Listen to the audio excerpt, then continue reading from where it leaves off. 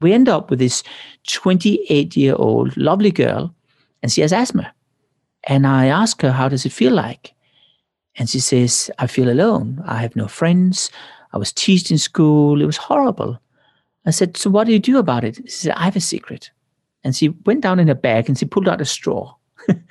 And she said, I give this straw to all my friends and ask them to breathe through the straw while holding themselves for the nose. And then they get it and they create sort of a sense of empathy with me and we're friends. And I stole that idea.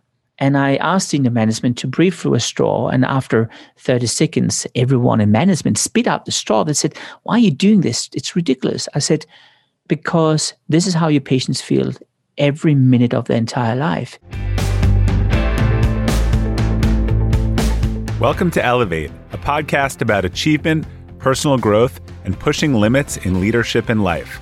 I'm Robert Glazer, and I chat with world-class performers who have committed to elevating their own life, pushing the limits of their capacity, and helping others to do the same.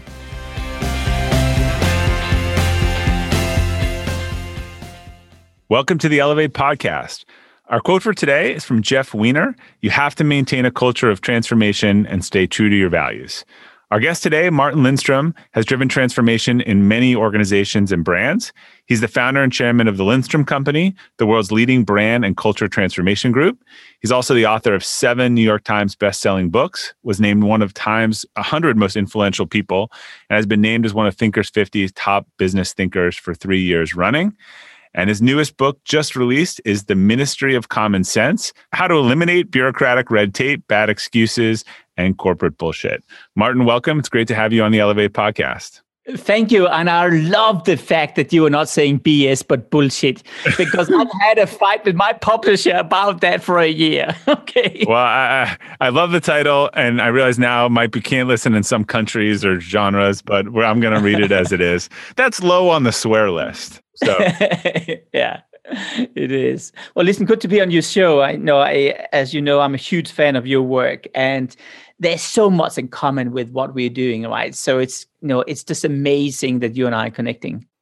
Yeah, and this is an interesting time for organizations where they have to transform, and we'll get into that whether they want a choice. But so you are incredibly creative. I'm always interested in hearing, particularly for people creative, what was sort of early life for you? Give us a picture of teenage, first job. What were you doing back then? Well, when I was 12 years of age, I loved Lego. And I mean, when I'm saying Lego, I was serious about this. It took me a year to develop my own Lego land in the backyard of my mom and dad's garden. So I opened up this Lego land and only 2 people showed up, my mom and my dad, which really was the lowest point of my career, right? So here we go. I went to the local print office and I persuaded them to put an ad in the paper. And guess what? 2 days later, I had 131 visitors showing up at my Legoland. There's just one problem. Visitor number 130 and visitor number 131 were the lawyers from Lego suing me. And I said, it's my brand. And they said, no, it's ours. Now, here's the good news. The owner of Lego heard about it and it literally traveled to my parents' house. I mean, this is like Willy Wonka, the chocolate factory story, right? This is amazing. Yeah. Yeah, it is. And he said to me, hey, I want to offer you a job at Lego. So I was the youngest kid in history getting a job at Lego at the age of 12. And that was really where I began my career. Later on, I opened up an advertising agency a couple of years later, had Lego as a client, sold it to BBDO when I was 18. And then off I went into the world of creativity. Sweet. What did you sell when you were 18? The agency? My advertising agency, yeah. You sold wow. I had an agency when I was 13 and I sold it when I was 18 to BBDO, yeah. All right. So I'm going to go out on a limb. I'm going to guess you were not paying attention in school. What? Or filling in the bubbles as required. No, not at all. I don't have an education, really. Yeah. My education has been life. And, it began even earlier because my parents took me out of school when I was 8 years of age. And we traveled around the world for 2 years on a boat. And I was given one mission, that was to earn money so we could afford food on the table. So I literally would go up in each port and sell small Lego men, and I would earn money, and then I could pay for our food. And I did that for 2 years. So my dad, he was teaching me about life. That was my mission, he said. And my mom was teaching me about learning about manners. Right. And that's my 2 points in my bag, right? Well, I was thinking before, if you had had social media for your little Lego land, it would have been a totally different story. You would have been viral. You would have been the Lego kid and would have been all over, right? Yeah, it would have been very different. But you also know me, that I have a really ambivalent relationship to social media. I mean, I was the first to bring Lego online in 1994 when the World Wide Web was invented, and I started up a huge internet company back then. But also 3 years ago, I skipped my phone. And I skip my phone because I do feel it kills creativity right now. It kills interaction and being present. So yes, I probably would have been addicted to it back then because I didn't have the perspective I have today. This creativity thing is interesting. And I said the joke about school. I just know, we haven't talked about this before. I just know based on the type that particularly kids that are very creative and entrepreneurial, the school environment does not service them. And my daughter right now is applying to college, and she's studying for the ACT and the SAT, and it's about getting the right answers in the bubble, right? This is hundreds of hours to do this to get into university. And I was thinking, like, my whole job is, most of what I do is figuring out answers to problems that are nonlinear. There is no right answer, and it's just such a disconnect with, I think, what's going on. I understand that some industries and professions are about getting it right, cutting in the right place or otherwise. But it seems like we're disservicing a huge group of kids who just, that's not what they are and who they're going to be. And the system doesn't work for them. So do you have any ideas on how to encourage that, but not stifle it? It sounds like your parents had an idea, but we don't see that really scalable in the education system. I think there's 2 things to have in mind. The first thing is you need to have role models. And I'm not sure who role models are today in the life of a young person, because role models very quickly can become a cliche. One of these YouTubers, and when I ask around in our research, asking kids what they want to be, I mean, 50% will say a YouTuber. Now, for me, it's probably not the most ideal role model. The second thing is, I do think that if I was operating in the school sector, I would employ really good psychologists whom were armed with tools to find out where the true interest and true skills are among young kids. And that's not necessarily your grades in school, but perhaps how good are you with people? How good are you with empathy? How good are you at telling stories? How good are you engaging with others? And then based on that, try to map up a career plan or path for these kids. Not one of those where you have to go to jail, meaning every Right. minute is sort of mapped out for you the rest of the world, but to give you a dot on the wall you can navigate towards. And I do think I meet a lot of people when they're 25 years of age and they still don't know what they want to do, and they're really confused about it. I guess my benefit for all this was I knew exactly that I wanted to work in advertising when I was 9. I'm not kidding. And I've always had that goal. And then later on, it became branding, and then it became culture and innovation. But really, it was the same path in the end of the day. That's a reason why I would claim that Malcolm Gladwell's 10,000 hours kind of was true for me. But all these poor kids not knowing what they want to do because it's so late in the process. And well, I would change it by having these experts dealing with them at a very young age and guiding them as mentors. Yeah, and the problem is for one kid, what they need to do is figure out how to get the answers right. And the other kid needs to just be creative or do something for which there is no right answer. And that's just not going to fit in the box. So, well, that's because you have a linear education system, as you're pointing out. And right. It's also because you do assume it's one size fits all. I would have 2 classes. I would have the creative class because we know from all sorts of experiments that if you are creative, you are stimulated by other creatives. But we also know that if you're not encouraged to be creative, your creativity dies. And the same with the linear folks, exactly the same. So yes, you have to split it. But you know what? I think that's a dream scenario in a world now where we can't even run one class. So I mean, 2 classes. Now you can be creative. You're at home. You can do whatever you want to do. You can. All right. So you started the Lindstrom company about the beginning of 2000. And I think you really focused on personal and business branding. You were sort of predicting explosion and the focus on branding.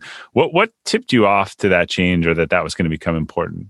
I think in the beginning, what I've always realized, this is a funny story. With my mom, she actually had a cosmetic chain, and she would have a clinic where she would give facials and whatever to her patients. And I would be lying on the floor. Now, I'm 6 and 7 years of age back then. And then I would listen to what these customers would be saying while she was in the room. And then they would leave, they would say something completely different. And I was very puzzled about it. So I started to do surveys and ask them, and realized whatever I did, it will be different answers. And so I've always had in mind that what people are telling you is not necessarily what they're thinking and feeling. So later on in the game, I began combining branding with new things. So first, back in the days, I would take clicks and mortar, and I invented that term to say online and offline. And then I would write a book about the senses called Brand Sense, where I basically infused the senses into how we build brands. And as a result of that, and so what I've always done is to combine two ordinary things in a new way. And when it comes to neuroscience, what I learned was, guess what? 85% of what we do every day is subconscious. So that's what's fascinating me. I want to understand why I am doing what I'm doing. And I've evolved that ever since. All of it comes around to a very simple premises. That is that we are all about people. And if you appeal to people and motivate people the right way, whether that's customers and employees, you get a lot more out of it. It's more fun and it's more productive. And in the end of the day, that's what I'm doing. So branding has helped me to understand perception and then to understand culture. Is it about making the subconscious more conscious? Is that a big part of it? No, it's a matter, well, yes and no. It's a matter about being aware of the subconscious so that when you do irrational things, you know why. I mean, here's the issue. If I ask most people about how irrational they are, I think 9 out of 10 will say I'm deeply rational, right? Yet, I'm not sure if you're like me. If I grab a remote control and it's flat for batteries, you press even harder to squeeze the last drop of battery out of it, right? And so that's deeply irrational. We knock on wood. We do all that stuff. We fall in love. But we don't want to recognize that side of our story. It's like, oh no, it's embarrassing. I'm irrational. No, it's 85% of your life. And because of that, what I try to do is to understand the irrational side, whether that is to travel around the world and move in with people in their homes, and I've done that nearly 3,000 times over the last 2 decades, or it is to scan. Wait, you moved into people's homes 3,000 times? Yeah, it's true. This sounds like a way to not have to pay rent. Yeah, and to pay a lot for airline tickets, right? Yeah. It was crazy. So that was on behalf of clients? Yeah, in most cases it was. It really happened when Nestle back in the days, they said to me, hey, we want you to reinvent infant formula. So I started to move in and spend time with young mothers to understand their lives in China. And then later on expanded. A lot of brands said to me, what's going on? I mean, Lego is a very good example. Back in the days, Lego had a huge crisis. It's about 15 years ago and was actually close to bankruptcy. And the reason why was because they listened to big data. And big data was all about correlation. And big data was concluding that the instant gratification generation had arrived. Kids had no patience whatsoever to play with Legos. So Lego changed the size of the bricks from these tiny bricks to gigantic building blocks, right? And sales dropped 31% that year. So what they did was they moved in with kids across the world. And this is a true story. In one of the stories, they went into a home of an 11-year-old boy, and we asked him one question: what are you most proud of? And this kid, he points at himself where there's an old worn down pair of sneakers. And of course, the Lego team is completely perplexed. Why would he say that? Because they expected Nintendo or PlayStation or whatever. So they asked him why. He said, because I'm the best skater in town. You see, if you skate down a skateboard, it creates a certain wear and tear on the side of that sole. And exactly that angle is the indicator of he was number one.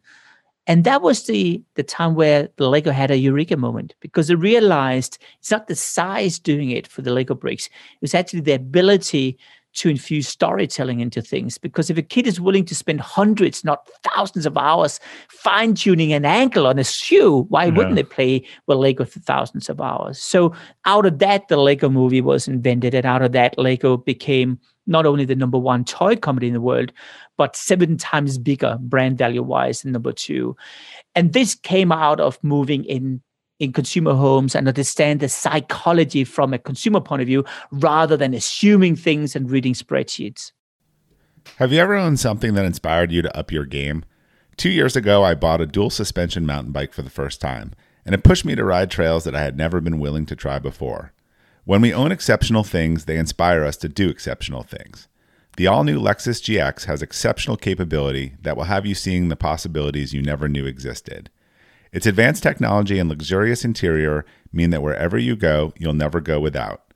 The Lexus GX comes with available dynamic sky panorama glass roof, available front row massaging seats, best-in-class towing capacity, available 33-inch all-terrain tires, and available multi-terrain select. I've seen the new Lexus GX popping up all around my town, and not only does it have the capabilities to take you to new places on and off the road, but it's a great-looking car. The new Lexus GX is ready to raise the bar for you. Live up to the all-new Lexus GX, luxury beyond limits. Experience amazing at your Lexus dealer. When you're hiring for your small business, you want to find quality professionals that are right for the role. That's why you have to check out LinkedIn Jobs. LinkedIn Jobs has the tools to help find the right professionals for your team faster and free. LinkedIn isn't just a job board. It helps you identify and hire professionals you can't find anywhere else, even those who aren't actively searching for a new job but might be open to the perfect role. Case in point, last year I asked the CEO of a major ski resort how he got his job, and he told me that he saw it on LinkedIn and decided to apply. In a given month, over 70% of LinkedIn users don't visit other leading job sites. So if you're not looking on LinkedIn, you're looking in the wrong place. On LinkedIn, 86% of small businesses get a qualified candidate within 24 hours. Hire professionals like a professional on LinkedIn. The team at LinkedIn is also constantly finding ways to make the process easier. They even just launched a feature that helps you write job descriptions, making the process easier and quicker. Post your job for free at linkedin.com/practical. That's linkedin.com/practical to post your job for free. Terms and conditions apply. Yeah, that's an excellent point. So I worked for a brilliant inventor who had over 100 patents about 10 or 12 years ago on some projects, and he's since passed away, but he invented actually automatic flushing toilets. And one of the things that I've learned from him was, I talked to all these other companies and they were, we're working on this top secret confidential, thing. And he would have me do some research and it would go to the customer and say, if the product he said, look, I know how to do it. No one else has to do it. If the product can do this, would you buy it? What would you pay? I always found that these top secret companies who weren't talking to customers, it just seemed like he was trying to invent a cylindrical digital printer. So it actually look, just saying that doesn't mean you know how to do it. This is 12 years ago. But, if you talk to the client, they said, if you delivered that product at this price point, I would buy 1,000 of them. And it taught me a huge lesson that exactly say how many people are sitting there, in it with spreadsheets and reports and whatever, and not talking to their current and prospective customers. Absolutely. Listen, I guess this brings me back to one of the focus points I have today. Because what I've realized is that companies have lost common sense. They are seeing the world from inside out. And because of that, they're more focused on protecting what they have, compliance, regulations, rules, and guidelines. But it's when you turn the table and you see the world from outside in, you start to realize this. And let me give you an example which was really telling. One of our clients is one of the largest pharma clients in the world. They're the number one player in respiratory field, asthma and all that stuff. And I remember I spoke to them about a year ago and asked them, how often have you spent time with your patients? And they said, never. I said, never. For 100 years, never. Yeah, that's true. We can't do it because of compliance. I said, BS. So I spoke to compliance, persuaded them to go into patients' homes, and we end up with this 28-year-old lovely girl, and she has asthma. And I ask her, how does it feel like? And she says, I feel alone. I have no friends. I was teased in school. It was horrible. I said, so what do you do about it? She said, I have a secret. And she went down in her bag and she pulled out a straw. And she said, I give this straw to all my friends and ask them to breathe through the straw while holding themselves for the nose. And then they get it, and they create sort of a sense of empathy with me, and we're friends. And I stole that idea. And I asked senior management to breathe through a straw. And after 30 seconds, everyone in management spit out the straw. They said, why are you doing this? It's ridiculous. I said, because this is how your patients feel every minute of their entire life. And what happened was really remarkable, because suddenly it was like you had a magic wand. They suddenly had a sense of empathy inside the organization, and suddenly R&D was developing products seen from a patient's point of view. HR was employing people with empathy. And what I learned from that exercise was, and this is what's so fascinating, there's a direct correlation between empathy and common sense. The more you have common sense, the more you actually have a degree of empathy. And guess what? In our life today, empathy is almost disappearing. Our study shows today that empathy levels are down 50% over the last decade because of Botox, which is removing facial movements, because of Twitters, because of social media, because of our session of that little photo on the corner, because of KPIs and silos and all that stuff. And that's killing that common sense, which typically made a startup become successful and later on made it fail. Yeah, that's interesting. There was some study I read where they were showing teenagers like posters of facial expressions, right? And they just couldn't identify them because of all the online interaction. And so again, how do you empathize if you don't know whether someone's sad, mad, glad, frustrated, sarcastic, right?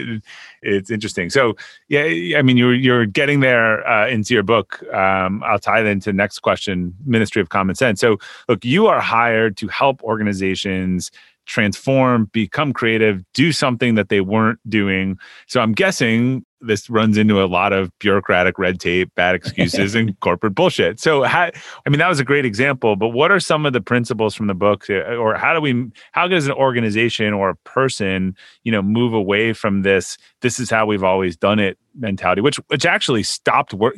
People didn't have a choice to, if you're a gym and this is how you always done it and you're shut down, you were forced to figure out in 2020 a new model of doing that. But what has made the difference for you in terms of getting by that red tape and being able to really drive transformation in some of your clients? Let me put this into perspective. There was an experiment done with chickens. They're put into a cage and stuck there for half a year. And one day they were let out on the beautiful green grass and the sun was shining and the birds were singing. And guess what? The chickens went out. And after 30 seconds, they went straight back in again. Yeah. And I call that the chicken cage syndrome. And really it's the fear of the unknown. So when you want to change organizations, you have to be aware of that organizations have what I call an immune system. It's a defense mechanism for change. It's kind of a straitjacket which is holding you back from change. So how do you get the chickens out? There's two things you can do. If I was to do a drawing right now, and you imagine you have 4 chicken cages seen from top, and if they are pointing towards a square, all of these, if I place the corn in the middle of that square, most chickens will probably say, oh, that's very far away. It's really risky. My KPIs are not allowed around that. What if this manager is being fired? I'll look like a fool. So you look to the other ones and they'll look around, they'll look at each other and they'll go back in again. Yeah. And that is the biggest mistake. If you want to do transformations in organizations, you can't do it with a long-term sort of action plan. You have to create what I call a 90-day intervention. Small, bite-sized celebrations which are re-emphasizing your behavioral change. Now, that's the first thing. The second thing is the issue and the reason why companies are so stupid quite often is because they become addicted to their own Kool-Aid. They're seeing the world from one point of view and it becomes self-enforcing in the message. So you have to force them out of that perspective. And here's what I did for a client. So we have a client called Maersk. Maersk is the largest shipping company. Shipping containers, yeah. Exactly, you're good, yeah. 21% of all trade in the world is Maersk. Wasn't that the line, the captain on the boat? Wasn't that Maersk? It was, yeah, Tom Hanks, yeah. They invented the container ship, right? It's crazy, right? So been around for 100 years. You know my formula. Big company, 100 years, lots of different layers, a lot of bureaucracy, no common sense called nonsense, right? That's sort of the hierarchy here. Yeah. So anyway, they knock on my door. They say, hey, we really have a problem. How do we fix this? And I sort of started to spend time with captains on the ships. I spent time with the customers in Japan, in India, in Turkey, wherever. And I realized there's a term in that industry called rolling. Now, I'm sure you had never even heard about the term. I had no idea about rolling. Rolling means if you're shipping your container, if someone else is paying a higher fee to have their container shipped, it will override your container and it will be stocked in the port for a day more, a week more, a month more. It doesn't really matter. So this is like Google search for containers, basically. It is, right? Yeah. Except that you don't really know about it and you will never find out, except if you're sending flowers from Colombia, they're really not flowers anymore when they arrive, right? Yeah. So that's called rolling. It's an industry standard. So I said to them, you must be kidding. And the people at Maersk said to me, yeah, but we are 5% better than everyone else. I said, well, that's not the point. You just can't do this. So I could not convince them. So I did an exercise. This is important. I said to them, imagine Maersk buys Uber. Now, I took Uber because they aspire to Uber. It's not part of their industry. It's outside. So not Uber buying Maersk, but Maersk buying Uber. What would happen? And then we had 88,000 people around the world brainstorming on the consequences. And suddenly, just like that straw, they got it. My gosh, it means that people will be kicked out of this car halfway through and one more time. Sorry, that type of thing. And we created an animated movies. We had it centered around. And suddenly I created a sense of empathy. And once that happened, then we could turn around the organization. And what was fascinating about this is within 2 years, we tripled the NPS. And the share price has tripled over the last year alone because empathy is part of the DNA. And this is my message. So what I would do if you had to work on this is to find the friction point seen from a customer's point of view, attach a 90-day intervention around it, turn it upside down and see it through the consumer's point of view, but see it through an irrational point of view. Assume that consumers and customers are not rational, but irrational, and then fix it by applying a solution. Celebrate it after 90 days, and then repeat that cycle, right? Can you explain the rational? If you're assuming they're irrational, does that mean they won't do what is right for them? Or explain that part to me. Well, let me give you an example. So if we go up in the air, so I'll take another client of ours, which is Swiss International Airlines. When we were asked to fix the airline on economy class, normally, and what was wrong with it when? Well, there's two things which everything. Are wrong. well, not really, not compared to American airline, but compared to Europeans, it was. That's my American view. It's a tough business to be in. Yeah. It is tough. So well, first of all, they're not on time. It's Swiss, and they're not on time. That's kind of ironic. That is ironic.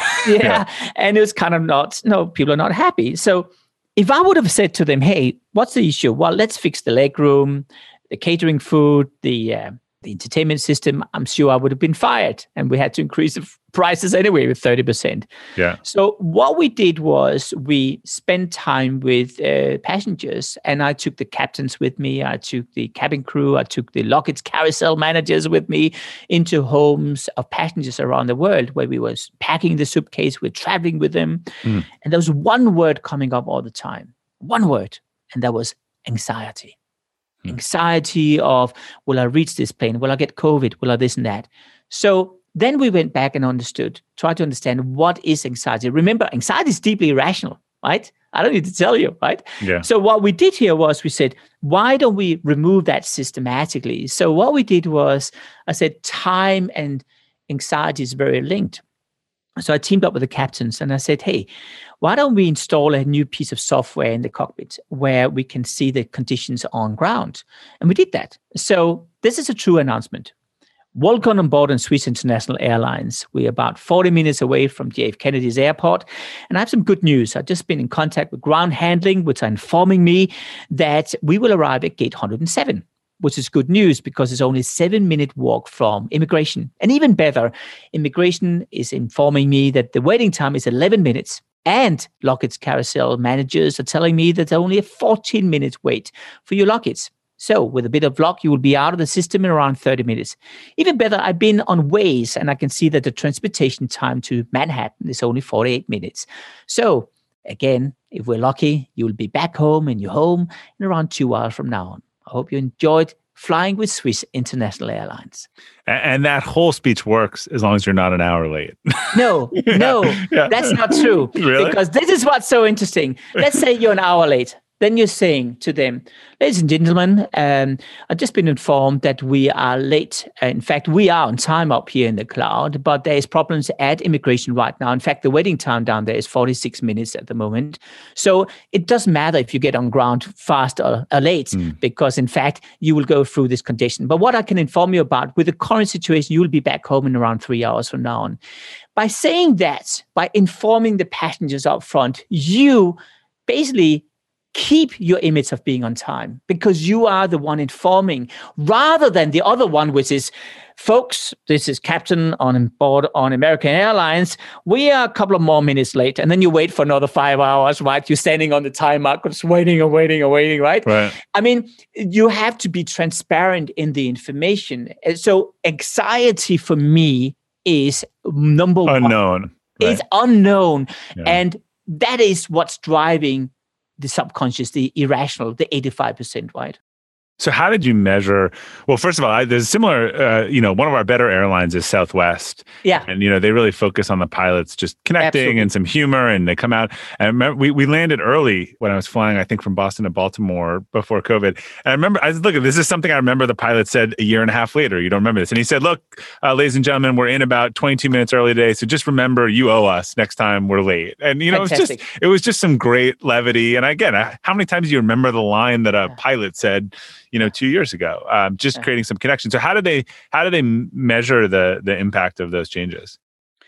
Well, we measured it in two different ways. And the first way was in passenger satisfaction, and that went through the roof. But the other one was really ironic. We actually started to become on time again. Not just because the culture started to, it was like a self-fulfilling prophecy. If the captain is saying that, everyone is starting to be aligned around being on time. But there was another little detail. I'll tell you about this, Robert. I think you'll like it. So I sneaked on board on the plane after the cabin crew had left the planes, along with the cleaning staff. And I was sitting at one of these rows, and the cleaning staff would arrive. They would lift the armrest. They would vacuum clean the seat, take them down again, and do that throughout the plane. So I said to one of my colleagues, do you want to do an experiment with me? Why don't you try to crawl into the window seat and measure how long time will it take? So he did that, 6 seconds. Then I said, let's do the same, now keeping the armrest up. And guess what we learned? He saved 6 seconds per row, which is 6 minutes for a plane, which is 6 minutes quicker turnaround, which means 6 minutes on time, which means happy passenger. So we actually jumped from being, I think, number 6 to number 4 in a year just because of that insight. Hey, Elevate listeners. Whether you're selling a little or a lot, Shopify is the partner you need to keep the cash register ringing for your e-commerce business. Shopify is the global commerce platform that helps you sell at every stage of your business. Shopify helps you turn browsers into buyers with the internet's best converting checkout, 36% better on average compared to other leading platforms. I advise a lot of companies in the e-commerce space, and almost all of them have migrated to Shopify. And as a buyer, what I love about buying from Shopify-enabled sites is that they already know who I am, and I don't have to create a new account or enter all my payment info. The Shop Pay service makes it faster and easier to buy, which surely helps with conversions. Shopify powers 10% of all e-commerce in the US, and Shopify's award-winning help is there to support your success every step of the way. Sign up for a $1 per month trial period at shopify.com/elevate, all lowercase. Go to shopify.com/elevate now to grow your business no matter what stage you're in. Shopify.com/elevate. So you asked everyone when you landed just to lift up the armrest? No, I just asked the cleaning staff not to take it down. No, I'm saying the policy. How did you get them all up? Well, we just talked to the cleaning staff. And the cleaning staff would have to lift it in a way. I just asked them not to take it down. So they will kick it up, and our passengers will take it down when they came in, right? I think my message here is that common sense for me and the Ministry of Common Sense has two things in mind. One is you have to infuse common sense into your organization by seeing it from outside in. And you have to do that by feeling like you are a passenger or a consumer, a patient or a customer. And the second thing is this is so important. You always have to earn money or save money by doing it.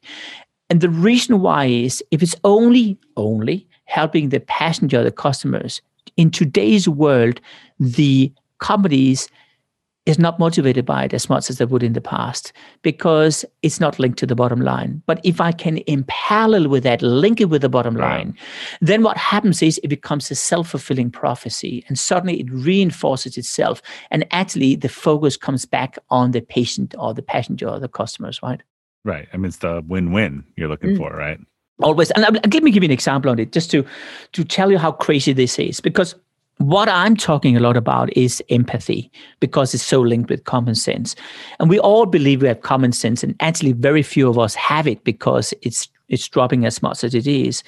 But let me give you an example. So Toyota, the car company, reached out to me many years ago and they said, hey, we want to support the environment. They came up with a hybrid car. We want to support the environment and we also want to save money. So I suggested they should run a competition across Japan, having all the engineers submit ideas for how to do that. And there was thousands of ideas coming in. And guess what? Not a single one of these ideas could be used. They were complicated and they were just complex in all sorts of different ways. Now, this is funny. So a 9-year-old kid is on a tour, okay? He walks through the plans with his school and his dad works in there and he's very proud. And he hears about the competition. So he's submitting a simple idea. And his idea is, why don't you just shut down all light in all the factory plants? And a little bit like the Empire's New Clothes. You're familiar with the fairy tale, right? Yeah. The little kid saying, he has no clothes on.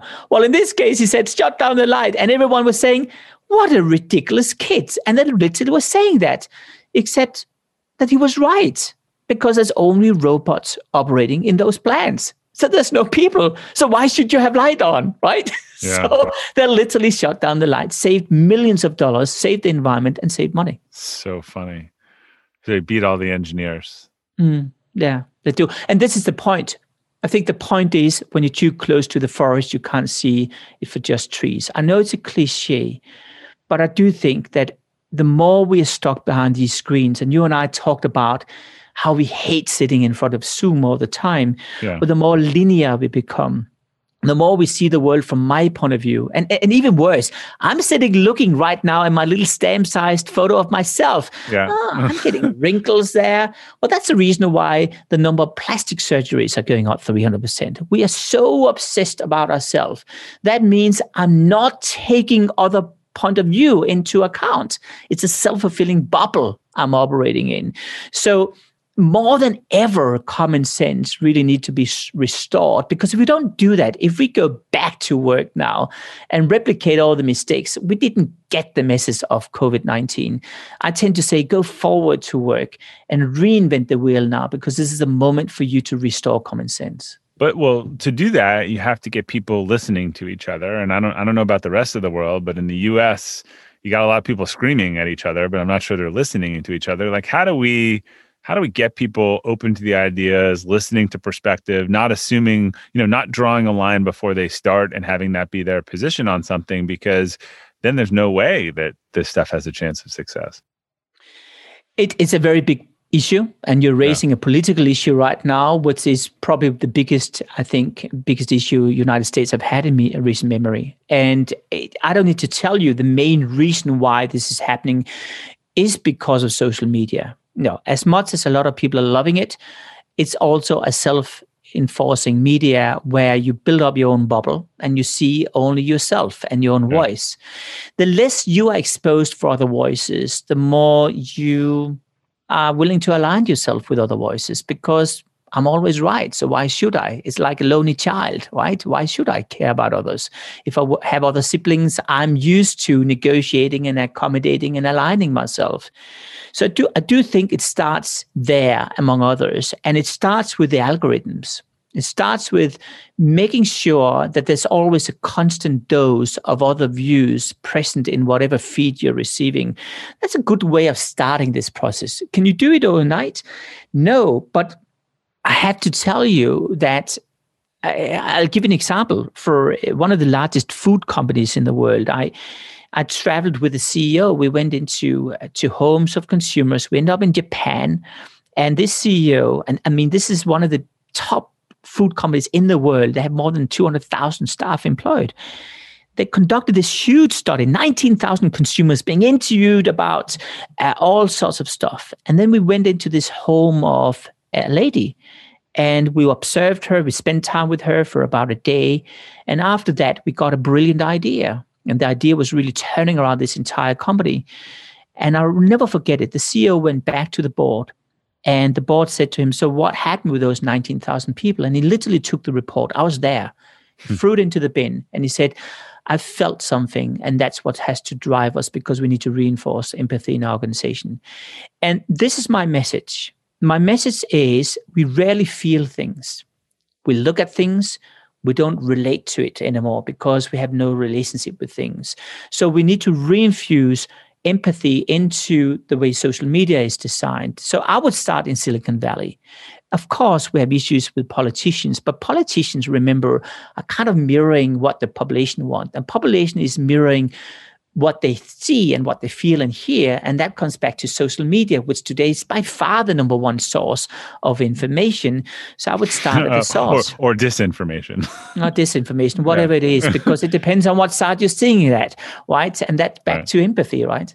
Well, there are opinions, but then, the velocity of which things get shared that are just not checked, right, or not verified is that's what's different than what the news, the news has liability, social media does not have liability. So it doesn't. It's a super good point you're saying here, but I also have to be frank with you. I do think the system is broken now, and you cannot repair that very big problem you're alerting to. You cannot repair that in a year, because what I would do, and I know some classes now are doing it across the US, certainly in North Carolina and South Carolina is happening right now, and at Chapel Hill actually, but in particular at school levels, where kids literally are asked to identify two different points of views on the same topic in the news and try to dissect it and tell the teachers what indicates this is the right piece of news and this is the wrong piece of news. That's great, yeah. And going through source recognition. Now, you and I never learned about that in school. We kind of assumed that the media was somewhat objective, right? When we were young. Now, in the meantime, everything is flipped upside down. So for a generation assuming that everything is right and suddenly it's actually not, I do understand why they and I sometimes have doubt about seeing what's fake and what's not. But the next generation have to learn this from childhood, really. And I don't need to tell you, there's a lag of 10 years to get to that point. Yeah. So you better get the school system in order, because if you don't do that, democracy also collapses, in my opinion. Yeah, and we have to stop calling opinions that we don't agree with fake, right? I mean, this has been applied to, you can have difference of opinions. You can have look, anyone who's good at statistics, there are different ways of looking at the same facts. Yes, but just calling things we don't agree with fake is, both sides, is super problematic. Well, it's a good point. And I think, Bill Bernbach, which is the founder of BBDO and DDB, he had always a little note in his pocket, and it had 4 words on it. And whenever he would have a conflict with a person or have an argument that could not convince the other person or something was wrong, he would grab for that little note in his pocket and it would say, what if he was right? Yeah, that's awesome. And that is the starting point. I don't think we even take the time to grab our pocket anymore. Yeah. I look, if you want to be, I was having this discussion with someone in a totally different context saying, if you're a marketer, or let's say you're a political operative or something, and you want to understand why people resonate with that argument, rather than dismissing it, you would want to deeply understand it, right? And understand why people believed it or otherwise, because that's, if you wanted to even compete against it, you're better off understanding that. It's sort of like the moving into the house, to understand it. It's exactly the same. And listen, I'm going to give you a really grotesque story, but I think it illustrates the point. I was kidnapped when I was in Venezuela some time ago. And I don't need to tell you, being kidnapped is not a pleasant thing you can experience in your life. But what I learned from that exercise was that I was sitting in this household. You had these people with machine guns sitting next to me and holding me there in that room for a couple of weeks. And I started to ask them about their lives because I'm fundamentally curious. I want to understand about people. I want to understand, why do they want to kidnap me beside the obvious? And I learned about their families. I learned about the pain. And listen, I actually had sympathy for them. I actually had empathy for them. I was at that level where I said, do you know what? I really understand where you come from. And they could feel it. And I think for the first time ever, they just let me go. And I later on have been in contact with one of them. And I wrote to him, I said, so why did you let me go? And he said, do you know what? I could feel you understood me. And that was enough. No one has ever listened to me before. Right. And we don't have to agree, but listening and understanding is super important. So there's one thing I wanted to make sure I asked you, because I'm fascinated by this. It's something you've talked about, how each of us has a twin self, and we have an inner age versus a physical age. Can you explain the twin self concept and why you think it's so important? Well, listen, when I was a kid and I loved Lego, I realized I love creativity, and actually I want to stay a child forever. So that inner child really stayed with me for a very long time. And if you were to ask me today how old I am, I'm probably not more than 15 years of age. And that's where I realized we probably all of us have different ages. We actually have, in my opinion, 3 ages. We have our real age, so I'm 50. I have my inner age, which is probably, let's say 15. And then I have my corporate age. Now, I don't work in a corporate, but if you were to ask a person working in corporations, quite often they're older than the real physical age. So the inner age is really a theory around that we have an age freezing inside ourselves. And what's fascinating is when I talk to men across the world, they typically are substantially younger on the inside. The more they're hammered by bureaucracy, BS, red tape, the older they get, the more they lose the inner child. But the inner child is the naive kid. He just wants his Legos. Yeah. It is the guy who wants the Legos, is the 9-year-old kid in Toyota, right? Yeah. Which are challenging things from a naive but pretty common sense point of view. I'm pretty sure, Robert, you are younger on your inside. What's your real age and what's your inner side? My real age is 44. And who wants to be older on the inside? I guess I like playing with Legos. Let me help you here for a second. So, a good way to find out what your inner age is for you to tell me when you had a profound moment in your childhood, something happened was really big and it kind of froze your time. Is there anything you've experienced? Right? Remember, my big moment was my Legoland and selling my company, and that was the reason why I was 15, and it froze my time. Did you have a big thing happening? I had one. It actually, ironically, I think forced me to be older. But I was on a train with my mom, who had just had my sister was just born. We were coming back and visit my grandparents in Philadelphia, baby, and we were taking this Amtrak train. I was 10 years old, and she told me to go. The trains would stop and it would switch from coal to electric in Connecticut. And she said, "Oh, go watch them switch the engine up a couple of cars." And so I was very independent kid, and I was always wanted to do my own thing. And so I, went up to the front of the train, watched them switch the engine. It was awesome. Started walking back to my mom, and the train just ended. So they had actually split the train in half. And this is before cell phone. So I'm headed back to DC. They're going to Boston. Just absolute paranoid, couldn't find a conductor. And I ended up spending the day remember, this is before so I ended up spending the day in the train station and then taking the train by myself back to Boston that night at 10 o'clock. So that was a very formative experience for me. Wow. How old were you back then? 10. Well, there's 2 theories around that. In fact, I met another guy which had a similar thing, but that continued in his life. He was the adult for the family as it broke up, and therefore he was very adult and actually older than his real physical age.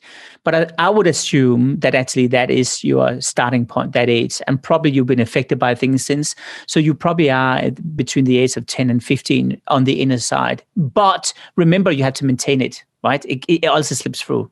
Right. So interesting. Right. So at that time, right, I actually think you're right. I think that forced me to kind of grow up faster in that moment and be more responsible and at that time. But you're saying you're sort of frozen in time by those moments? Quite often you are, and you're frozen because you get an appetite for that change of behavior, and therefore it becomes self-enforcing in your lifestyle. Certainly for me, it became my way of thinking. And I've always said in the way I innovate to combine two ordinary things in a new way. But by doing that, you also need to have the courage to find a crazy way of combining things. And that's the inner child doing it. It's not the adult, because the adult will censor you. The adult will say, well, I can't do that because I'll look like a fool, all this stuff, right? The fact that you are an entrepreneur, you have a company with nearly 200 people, means that you, on one hand, have had the courage, but you also probably had a lesson in how to grow people and basically make sure you maintain people. And that's a really adult role. So you are probably a melting pot of stuff, I could imagine, in your brain, right? But let me give you an advice, and everyone listening. My advice is the inner child is something you want to maintain. You don't want to lose it. Creativity is not something you have permanently. It's something you have to maintain, just like a muscle. And that means you have to stimulate your creativity. The more you stimulate it, the more creative you become. The less you use your creative muscles, the less creative you become. And that's super important when you are working 24/7 with all your stuff, that you probably less and less are allowing your creative side to connect dots in a new way. We don't think about it, we don't feel it, but at some stage you will sort of realize, my God, those ideas I got once are kind of disappearing. They're like 80% in the shower, right? And that's why it's no joke. You keep the pad there because that's when you're not engaged and you're just thinking and brainstorming and walking along and something sort of hits you. Yeah, and you're so right. So I did call that the water moment.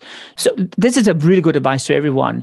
If you want to find out when you're most creative, and remember, creativity helps you to survive, then write down your day hour by hour, and then write down when you were most creative. Now, what I did was the same as you. I realized I'm most creative when I'm swimming.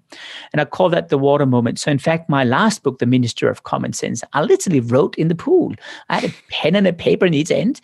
And because I got this, it's almost like a meditation, I really free up my thoughts. Yeah. So I realized a lot of people are creative when they're in water, in contact with water, shower moment, washing up, whatever. Other people when they're running, some people when they're in the car. And I found out that by mapping down when I'm most creative, and then I started to dial that up. So I killed the number of Zoom calls. I halved it. I said, I want to have more water moments. I want to mix it up more. So I really reshuffled my day around it. I do think a lot of people follow the flow and they're seduced by the temptation of back-to-back Zoom meetings because they perceive that as being productive. Right? The more Zoom calls, the more productive I am, the more I'm fulfilling my duties. That's wrong. You have to ask yourself, when am I really contributing the value? And if I'm just sitting there nodding for the sake of nodding, jump off and put things into perspective and add even more quality at the next session. And that's what I did. That's what you do with your shower moment. But you have to identify those moments, preserve them, protect them, and use them as your source of inspiration. That's great advice. All right, Martin, last question. This could be singular or repeated. What's a personal or professional mistake you've made that you've learned the most from? Oh, every day. Every day I'm doing mistakes. I'm only learning from my mistakes, to be honest. I think I'll tell you a story, and I hope I'm not offending anyone with this story, but it comes back to Lego. So in 1994, when the World Wide Web was invented, I knocked on Lego's door and I said to him, hey, let's go online. And we did it. And it was Christmas. In 1994, the 1st of December, we invented the Advent calendar. The Advent calendar was a calendar where people could go in and look at these small lids. You had 24 of them you could open. We were European. Lego's from Denmark.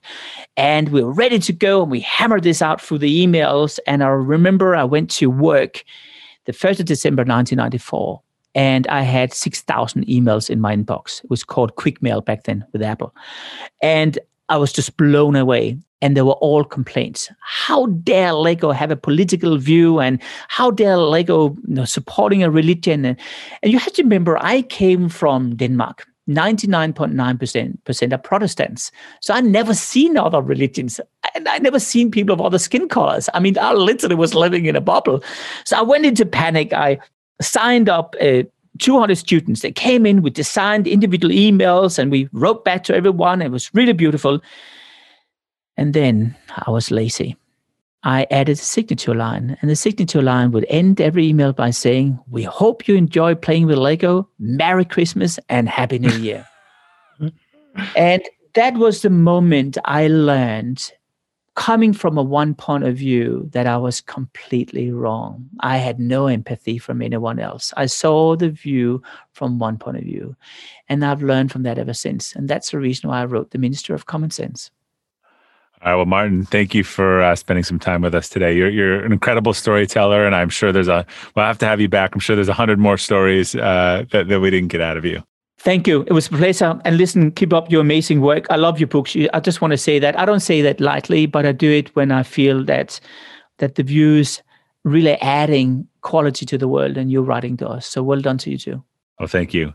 And to our listeners, thanks for tuning in to the Elevate podcast today. We'll include links to Martin and his work, as well as his new book, The Ministry of Common Sense, How to Eliminate Bureaucratic Red Tape, Bad Excuses, and Corporate Bullshit, on the detailed episode page at robertglazer.com. If you enjoyed today's episode, I'd love if you could leave us a review. And thanks again for your support. And until next time, keep elevating.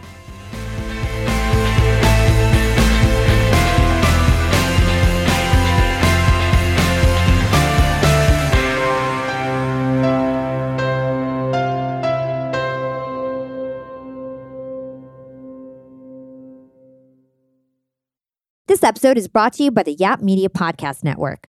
I'm Hala Taha, CEO of the award-winning digital media empire, Yap Media, and host of Yap Young and Profiting Podcast, a #1 entrepreneurship and self-improvement podcast where you can listen, learn, and profit. On Young and Profiting Podcast, I interview the brightest minds in the world, and I turn their wisdom into actionable advice that you can use in your daily life. Each week, we dive into a new topic like the art of side hustles, how to level up your influence and persuasion, and goal setting. I interview A-list guests on Young and Profiting. I've got the best guests, like the world's #1 negotiation expert, Chris Voss, Shark Damon John, serial entrepreneurs Alex and Layla Hermosi, and even movie stars like Matthew McConaughey. There's absolutely no fluff on my podcast, and that's on purpose. Every episode is jam-packed with advice that's going to push your life forward. I do my research, I get straight to the point, and I take things really seriously, which is why I'm known as the podcast princess and how I became one of the top podcasters in the world in less than 5 years. Young and Profiting Podcast is for all ages. Don't let the name fool you. It's an advanced show. As long as you want to learn and level up, you will be forever young. So join podcast royalty and subscribe to Young and Profiting Podcast, or YAP, like it's often called by my YAP fam, on Apple, Spotify, CastBox, or wherever you listen to your podcasts.